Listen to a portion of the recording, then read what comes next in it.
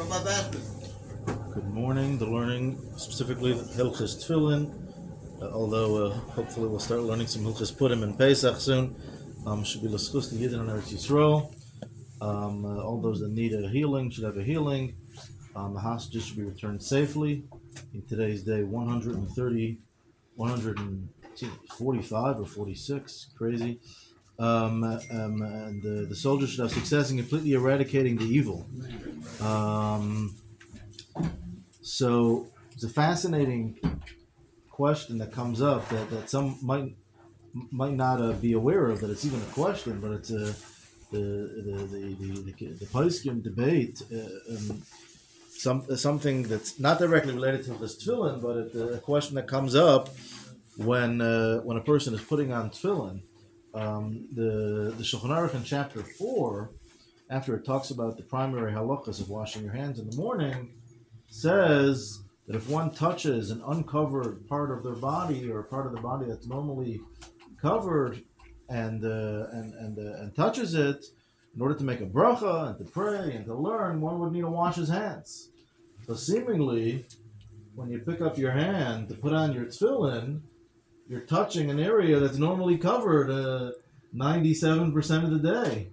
So would that require you to need to wash your hands before you make it even the bracha and tefillin, or go ahead and daven?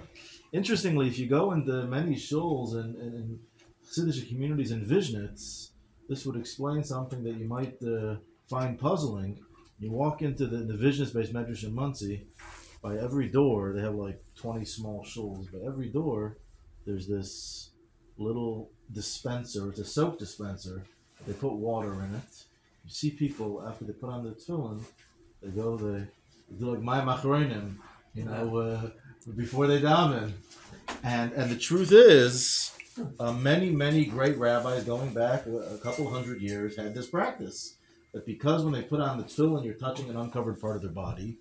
Kanievsky, the Chazon Ish, many Chassidic Rebbes as well. If you want me to give you a full list, the Munkacher was particular about this, and others. There was a minority group of Lithuanian and Hasidic poskim that had this concern that when you put on tefillin, your hands are essentially need to be washed before you go ahead and daven.